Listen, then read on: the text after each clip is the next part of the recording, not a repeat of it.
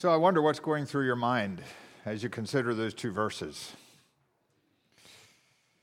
He that smiteth Kirjath-sepher and taketh it, to him will I give Achsah my daughter to wife.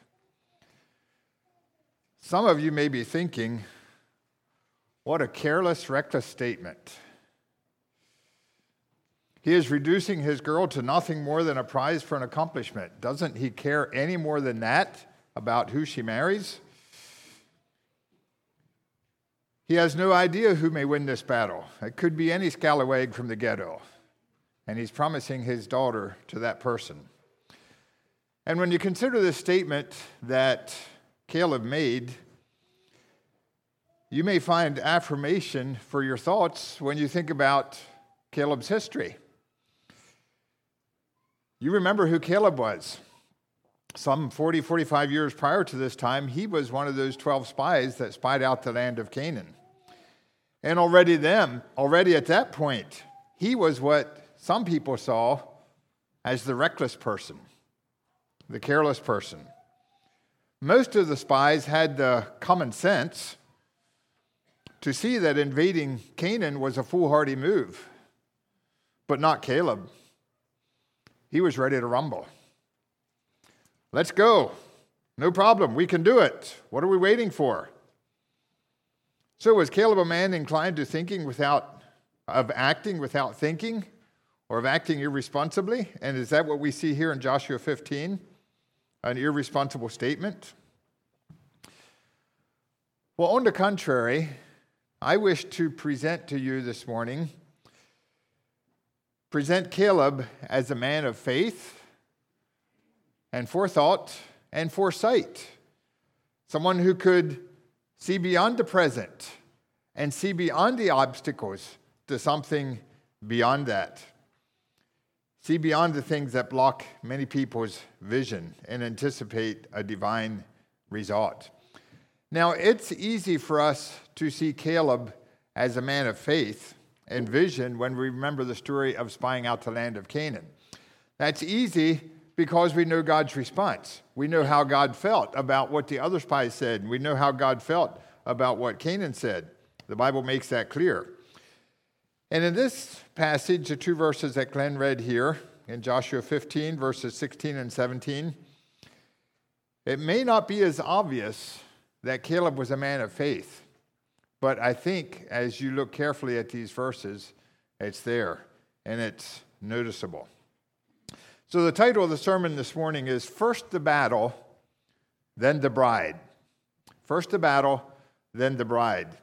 And I want to focus on the subject of dating and preparing for dating and marriage, what goes beyond that. That was the intention as I started preparing for this message. First the battle, then the bride. Maybe I should have a few clarifications to begin with. Some of you are probably thinking, okay, so now that Nate has children that are at this point in life, he finally gets around to preaching about dating. Well, I guess that would be a logical conclusion to make, and I don't blame you if you make that conclusion. But this sermon was in the cooker before any of my children started dating, the youth here at church. And it was an interesting subject to look at, howbeit perhaps one that makes me a little bit more nervous than some to address, can be a personal subject. But here again in this area, I find that you as a congregation are very helpful. Just a few weeks ago, for Pastor Appreciation, I received this stress relief ball that I can use when I'm stressed out. So found some use for that this week. And perhaps I should give you a warning. There was a note with a ball that said, perhaps the best way to relieve stress with this ball is by throwing it at the people that stress you out. So I'll try not to do that this morning, but I'll keep it here in case I need it. Thirdly, I'm aware that some of you may be thinking, here we go again, this sermon does not apply to me. However, if I would have announced that we're going to have a special evening service sometime to speak to the youth about dating, I have a sneaking suspicion that there are quite a few of you that would think, I wish I could sit in and listen to what he says to them. So if that's the case, you get your wish this morning. And if you're receptive, I think you will all find something useful to apply to your lives here. It's been close to 5 years, I think, since we had a message here on dating at Weavertown. Dave Stoltzfus had a message. And just to give you an idea how long ago that was, it was BC, before COVID. A lot can change in 5 years. The 13 to 15-year-olds, when that sermon was preached, who may have had an aversion to doing anything at all with the opposite gender, are now 18 to 20-year-olds and may have discovered that their inner chemistry made some changes in the last 5 years. And we've all made some changes. That's how things go. Sometimes we hear young men make the statement, I'm never going to get married. I know of one of my friends who was a school teacher who heard that statement quite frequently from some of his students. Well, I'm not going to get married. So this man would make an offer to those men. He said, you say you're not going to get married. Fine. I'm going to offer you a $100 bill today. I'll give it to you. And the only condition is that if you change your mind and the day you get married, you give me $1,000. But you say you're not going to get married, so here's $100. You can take it. No one ever took him up on his offer. So they made some bold statements, but deep down inside, perhaps they knew that time would bring change to their perspective. So perhaps it's time to look at this subject here again this morning. So let's get back to Caleb and the offer he made in these 2 verses here in Joshua. And what is your opinion about these verses? I asked my family this week, I read those 2 verses, and I said, what's your first impression? What's your first opinion? And granted, this is first impression, not really thought out. One of my daughters said, sounds like he views his daughter merely as a possession, a thing to give away. One of my sons, I won't say which one, said, well, that sounds pretty straightforward. Whoever takes the city gets a daughter. He took the city and he got his daughter. Sounds pretty simple. But as we looked at it a little bit more, we thought there's probably more involved than just those statements. So I indicated that Caleb, I believe, here is a man of faith. And what is it to me that indicates that he was not just leaving the door wide open for any scoundrel to marry his daughter, but was actually raising the bar to a high standard for who this man would be? And for me, I'm looking at this from the perspective of a father. And I do not think that this was just an off-the-wall afterthought from Caleb. Oh yeah, whoever takes this city, he can have my daughter too. Yeah, I don't think that was the case. Nor do I think it was merely given as an incentive. I need to make taking this city appear attractive so that someone will actually step up and do it. And I guess I can't think of a better way of doing that than offering my daughter to whoever takes it. I don't think that was his motive. I think this statement by Caleb was a test. If you want to marry my daughter, you need to prove yourself. And this is how you can do it. I think it was a test that he set for them. So in other words, as we look at this account, I do not see it as a matter of offering his daughter as a reward for the one who captures a city. I look at it as a matter of offering the city as a test for the person who wished to marry his daughter. Offering the city as a test. So first the battle, then the bride. What is the battle? It's a matter of passing the test to show that we are ready to accept a bride. What are some things to consider if we are ready for marriage? I thought about giving this sermon the title, Who May Marry My Daughter? but I thought that sounded pretty dangerous. Some of you might interpret that a little more directly than I intended. But we're looking at passing the test, and 5 tests that are here in this passage, 5 tests that I see. First to battle, passing the test. Test number 1 is the test of taking leadership. Now, as you think about this setting, it's pretty obvious that one man alone was not going to conquer a city. Whoever this man was going to be was not going to do it alone. This was a city. He needed people to help him. And keep in mind the characteristics of this area. Keep in mind what scared those 10 spies to begin with, 40-some years before. This was the land of the Anakim. This was the land of giants. Their cities were great and fenced, the Bible tells us. And to defeat or conquer those cities did not take a man, it took an army. So Caleb was looking here for a man who could effectively lead an army, not somebody who was going to do this on his own. Who will marry my daughter? He asked. It will be someone who is able to take leadership, someone who can lead out. And we see further evidence of this later on in Othniel's life. Othniel is the young man who took the city. I assume he was young. The Bible doesn't say. Do you recognize that name, Othniel? Do you know anything else about this man? We read about him in the book of Judges as well. Othniel became the very first judge of Israel. In Judges chapter 3, it says, the Spirit of the Lord came upon him, upon Othniel, and he judged Israel and went out to war. And the Lord delivered the king of Mesopotamia into his hand, and his hand prevailed against him. And the land had rest 40 years. So Othniel was a man who could take leadership. Was he a famous leader? Not necessarily. He is likely not the first judge to come to your mind when you think about judges. He is not as well known as Gideon or Samson or Samuel.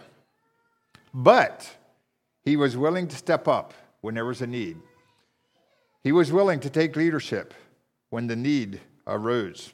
And this was evidenced when he was a young man, before he was married. Yes, he became a judge of Israel, but that was later on. But in these verses, even as a young man, when there was a need, even though he was not the most famous leader around, he was willing to step up and do his part.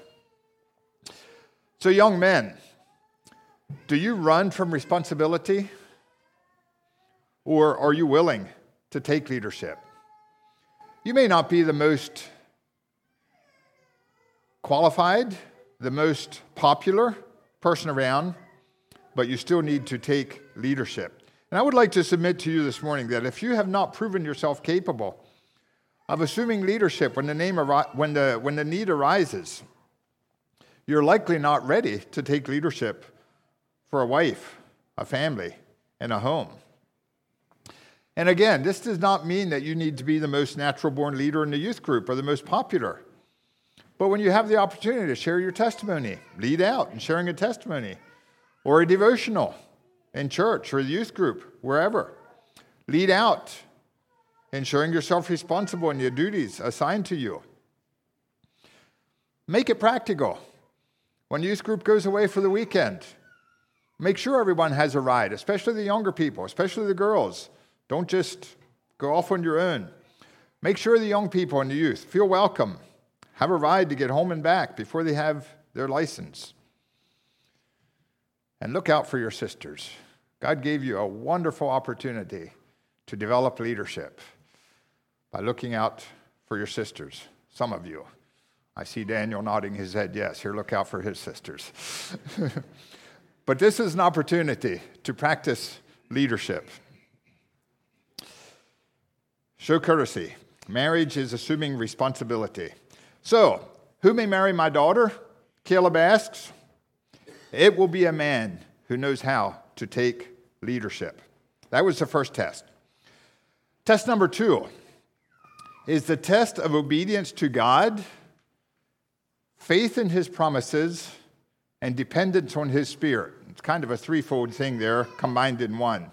The second test, the test of obedience to God, faith in his promises, and dependence on his Spirit. So God had promised the Hebrews to drive out the Canaanites before them. God had promised that he would drive them out. However, the Israelites themselves had a part that they needed to carry through on this. What was their end of the deal? They needed to proceed in faith and obey. They needed to be strong and of good courage. And they were told to not stop until they had possessed the entire land. So they had a part that they needed to carry up as well. And this was the kind of husband that Caleb wanted for his daughter. This is the kind of husband that any godly father should want for his daughter, and the kind of man that any godly woman should want for her husband. Someone who is willing to obey God and depend on his Spirit. You see, Caleb was looking for a young man who was not distracted by the cares of this world when there were battles to be fought and cities to be claimed for God. So again, I ask young men, are you ready to obey the command of the Lord and step out in faith and claim territory for him? Or are you distracted by the temptation to settle down and make yourself comfortable when there are still battles to be fought and victories to be claimed? And Othniel passed this test with flying colors. Not only did he have faith in God, but he relied upon God's Spirit. And the verse I read earlier in Judges 3 says, the Spirit of the Lord came upon him. This is when he judged Israel. And he went, and the Lord delivered Mesopotamia into his hands. And just a note to the fathers here as well. Caleb was not asking for something from Othniel, from his potential son-in-law, that he himself did not put to practice. Caleb himself depended on the Spirit of the Lord. And we can read that in Numbers 14 when it talks about those spies who went into the land and came back with fear and how they rejected God's promise. It says, but my servant Caleb, because he had another spirit within him. He did not have the spirit of fear that the 10 had. He had the Spirit of God within him. He had another spirit within him. And God said, because he followed me fully, him will I bring into the land. So Caleb had God's Spirit. He was looking for a potential son-in-law who also depended on God's Spirit and obeyed him in faith. So whom will marry my daughter? Caleb asked. The man who obeys God, has faith, and lives by the power of his Spirit. Test number 3. The test of shared values. Shared values. I believe that Caleb lived his life with one purpose in mind. And I think there was something that his entire life was always not far from the front of his mind. And that was claiming and conquering territory for God. That was his life purpose. Way back to that time when he was a spy, he wanted to conquer that territory. This is what he lived for. This is what he was known for. This is what was important to him. And if Caleb would not have been able to conquer this land before he died, I believe he would have considered his life a failure. He would have died a disappointed man. That's how important it was for him to claim turf for God. I believe Caleb expected his children to share his values. He expected the land of Canaan to be important to them as well. He expected them to preserve and to protect and guard this inherited land after he was gone. Caleb realized that he was responsible for the next generation and succeeding generations. I have a mandate from God to conquer and occupy this land, but the next generation will maintain this land, and I'm responsible to prepare them to do it. So in that sense, it was important to Caleb that his potential son-in-law also shared his vision He was looking for a man that shared the vision and the values that he did. In setting up this test of Kirjath Sepher, Caleb was really saying this: the man who marries my daughter must share my vision for conquering territory for God. He must be invested in it so that he is committed to preserving it. You see, Caleb had seen enough of spiritual wimps. In fact, he wandered in the desert 40 years because of spiritual wimps. He didn't want to have anything more to do with that in his family. He was ready for men who shared the vision. I want to see a man who can stand up in faith and fight the enemy. So now when we talk about dating and when we talk about marriage, we talk about compatibility. We talk about people getting along. And we especially think about this between the potential husband and wife, the young man and the young woman. Do they have similar interests? Do they share values and goals and ambitions? That's important. But I think there's something else we need to consider as well, something else that a young man needs to consider. And that is the things that are important to the young lady's father. What are his goals for his daughter? After all, he raised this daughter for 20 years or more, hopefully, and certainly he has some goals for her. He's not ready to simply throw them out the window. Some of those goals may be negotiable, some may not. Othniel, in this case, had no doubt of what was important to Caleb. And I think it's a duty of a young man to find out what is important to his potential father-in-law, what his goals for his daughter are, and if that young man can help to meet those goals. Now, I asked Kendall if I have his permission to talk about him a little bit this morning. He gave me permission, but I'll try not to do it too much. Soon after Kendall and Janessa started dating, I had a good long conversation with Janessa's father. And one of the questions I asked her dad was, what are your goals for your daughter? I thought that was something important to know. If one of his goals for his daughter was that she lives in $1 million house on a lakefront property, I thought it was important that we know that, to see if that's something compatible with our goals. And the good thing about this conversation was that Kendall and her father had already met and had their own talks and discussed such things, and that's important. It's imperative. But I don't think it hurts for dads to discuss it as well. They may have some additional insights. And young ladies, this test of discerning values is for you to consider as well. You need to determine what's really important in the life of this young man that has an interest in you. If he plans to spend his life in missions in the tropics, or in the Arctic, or in a Muslim country, can you share that vision? Can you share that goal? That's important to know. If he expects to spend every weekend throughout the fall months in the woods pursuing whitetails in various states, is that compatible with your values? It's important for you to know that. If he is going to be glued to the screen every Sunday afternoon during football season, are you okay with that? Discern those things. Courtship is a time of figuring out what's important in the other person's life, and if you share those values. Who may marry my daughter? Caleb asks. It will be a man who values what I value and what I expect my daughter to value. Well, there's another test, test number 4, the test of making the world a better place. I'd like you to notice something about this city, Kirjath Sepher, in these verses.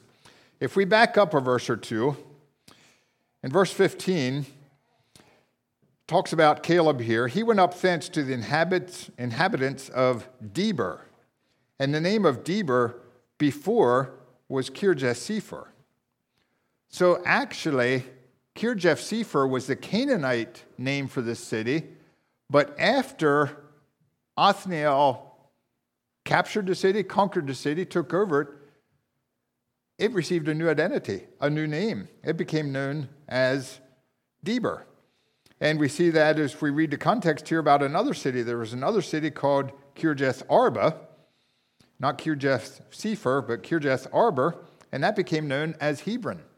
So, what we see here taking place is that Othniel captured this city, and that city became permanently changed to the point that it was even known by a new name. Now, what does Kirjath-Sepher mean? This name, the name of this city, means the city of books. And it's assumed that this was a city of knowledge. Perhaps it had a large library. Perhaps it's where political records were kept. We don't know exactly what all those books involved, but it was known as a city of books and obviously referred to man's knowledge, or what you might refer to as worldly wisdom. But the name changed to Debir, which means oracle, or oracle of God, having to do with a revelation from God. So you see how this city changed from having a reputation of relying on man's wisdom. It received a new name and now became known as a city of revelation from God. That is a big change. Not only did it become a different place, it became a better place entirely. So young men, what have you done to make this world a better place? Has the world changed because you're in it? God has given you 15, 18, 20, 25 years, depending on your age, to make a difference in the world. Is the world better because you're here? What difference have you made? And if you haven't done anything to make this world a better place, what makes you think that's going to change if you get a wife? What makes you think that you can make life better for your wife, for your potential wife? So think about this. Is Weavertown Church better because you're in it? Is your school better because you are in it? Is your youth group better because you're in it? Your family, your Sunday school class, your community, would these places miss you if you wouldn't be there? And how do you make the world a better place? By making it wealthier? By building nice barns for people? Building nice buildings? By providing entertainment? Making it more profitable? I'll tell you how you can make this world a better place. And that is by giving everything you gain and everything you earn back to God. We see something interesting about this city, Kirjath-Sepher, which became known as Debir.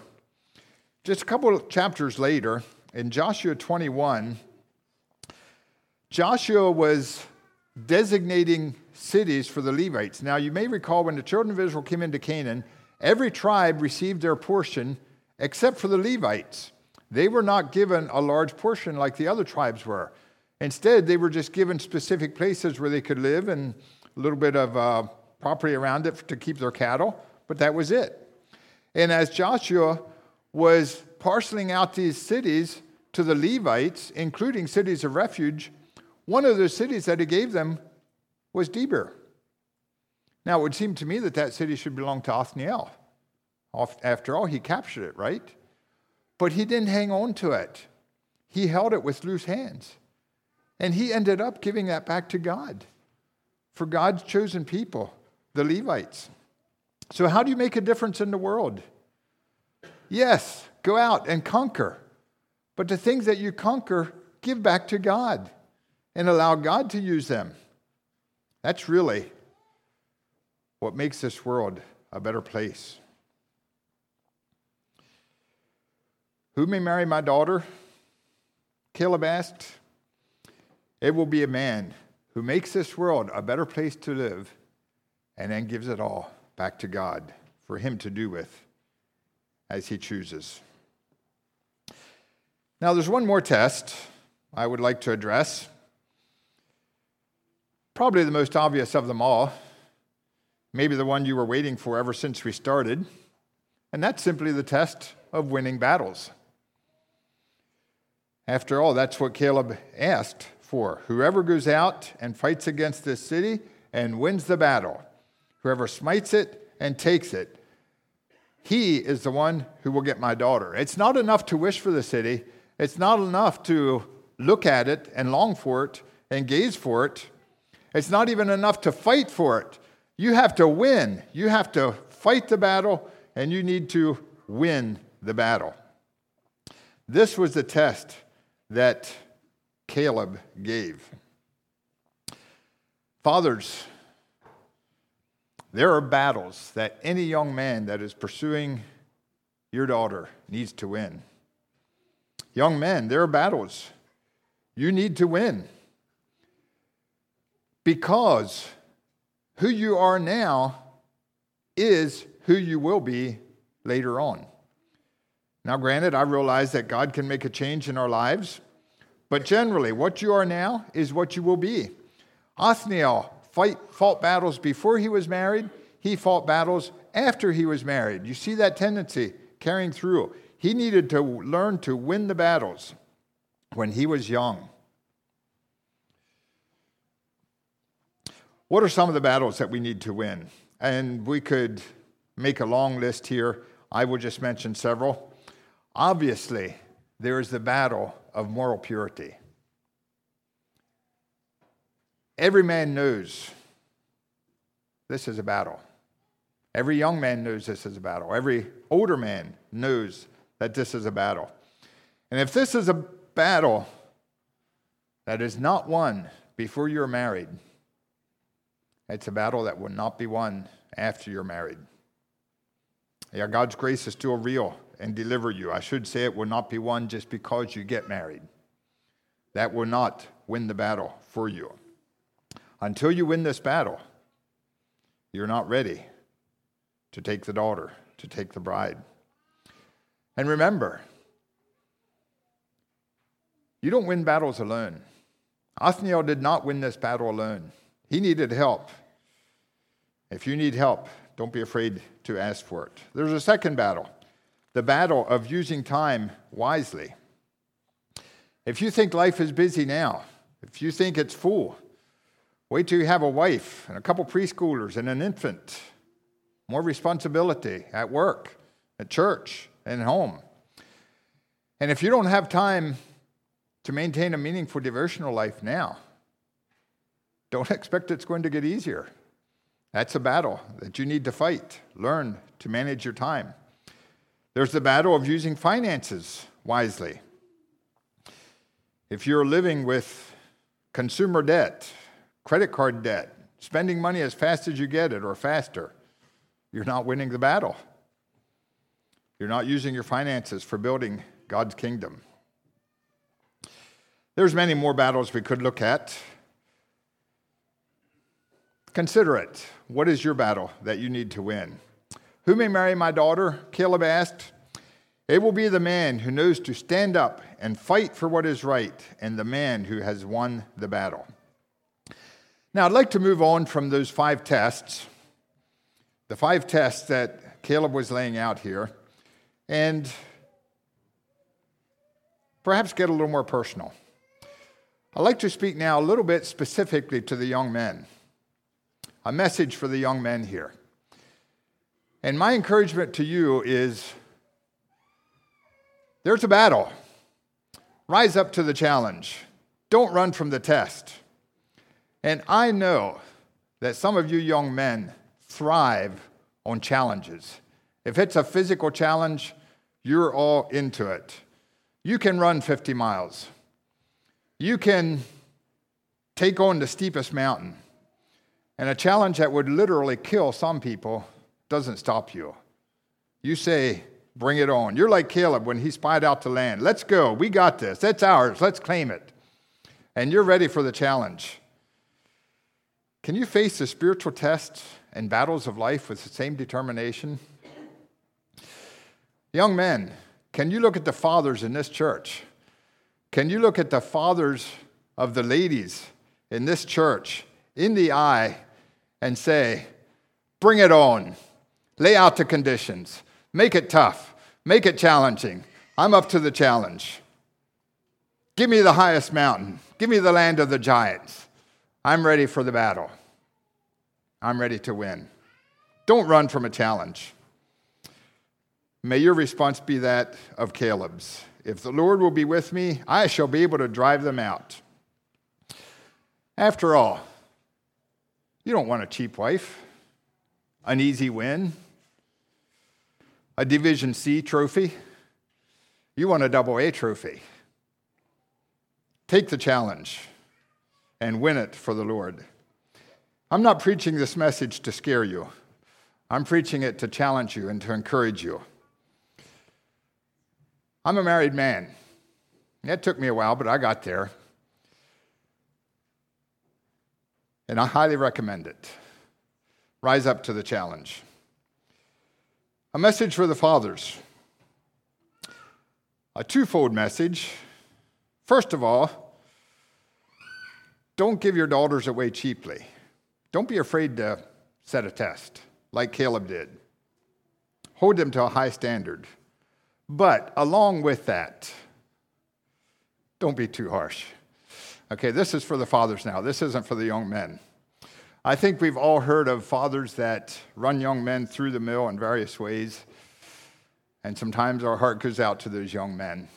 We remember what it was like to be in those shoes when our fingers were shaking when we dialed that number in the telephone or whatever it was that we did. And remember that. As I had a conversation with a young man several months ago, we had a very good conversation. And I told him, I said, the purpose for the questions that I'm asking you is not necessarily to receive a certain answer. I'm not looking for a particular answer so much as I want you to know what's important to me. These are things that I think are important. And your answer may be different than my answer was, but these are issues that are important. So we need to hold them to a high standard. We need to expect them to be victors in the battle of life, but we need to give them winnable battles. Caleb gave a battle that was winnable, and Othniel won it.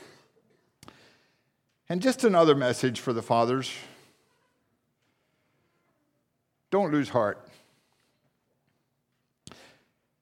I know there are some of you here that have had some disappointments, and that was very much in my mind as I was preparing this. My heart goes out to you. And my goal is not to make your situation more difficult. I'm confident you did what you could. But I think our eyes need to be on the future. We want to see God-honoring marriages in our church and in our families. We don't want there to be shipwrecks because of lack of teaching. So let's not lose heart. Let's keep our eyes to the future and look ahead, and let us join together to press toward the mark for the prize of the high calling of God in Christ Jesus. And now briefly, just a message for all of us as a church of Jesus Christ. I don't know if you noticed it, but these two verses are very rich in meaning for all of us, and we could spend a lot of time on this. I'll try to make it quick. We have a Father in heaven who told his Son, in essence, I have a bride for you. But first, you must go into the world, face the evil, and fight the battle, and win. Christ had a battle to face. Christ came to this earth, and he fought that battle. He won that battle. He is victorious. And remember I said one of the tests was to make the world a better place? This world is a different place because of the battle that Christ fought. It's a better place. And he will come back and claim his bride. It is going to happen. There's no question about it. There's a lot of significance here as we look at what Christ did in claiming his bride. And we could go on in this. If we read in the following verses, we see how that Caleb's daughter spoke to her husband or husband-to-be, whichever it was at that point, and through him went to her own father and asked for him a blessing. So she went to her father in the name of his son-in-law, her husband, with a prayer for blessing of living water. It's beautiful. He gave her all that she needed. So this is actually a message for the church. And young men, God is giving you an outstanding opportunity to portray his son who fought the battle to claim his bride. Rise up, O men of God, and fight and win. Just a couple closing comments I'd like to make here. First of all, when I started preparing for this sermon, I intended to preach a sermon on the subject of dating, kind of in response to a request from one of you. And this sermon did not end up anywhere near where I expected it to when I started. As my mind kept going back to this passage and the test that was given here. So there's so much more that could be presented, the practicalities, the why, the when, the who, the how. So we'll just have to leave it at that for this morning. I would like to close this message by giving a tribute to my wife's parents, to Dan and Lena. They gave to me the greatest gift they possibly could have given.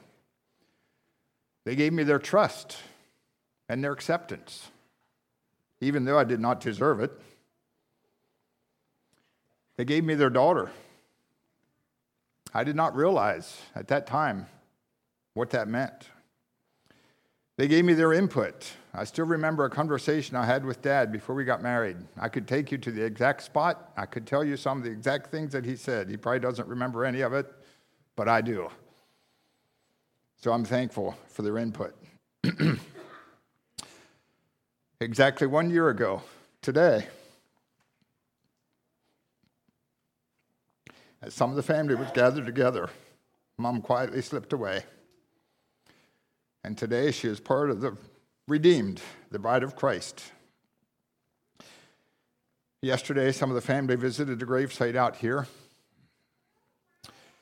One of them put the note, Mom, we have our tickets and we'll be joining you soon. We're part of the bride of Christ. Let's continue to fight the fight of faith, not give up, remain steadfast until we're all gathered in the presence of our loving Savior, Jesus Christ. I invite you, if you're able, to kneel with us for prayer.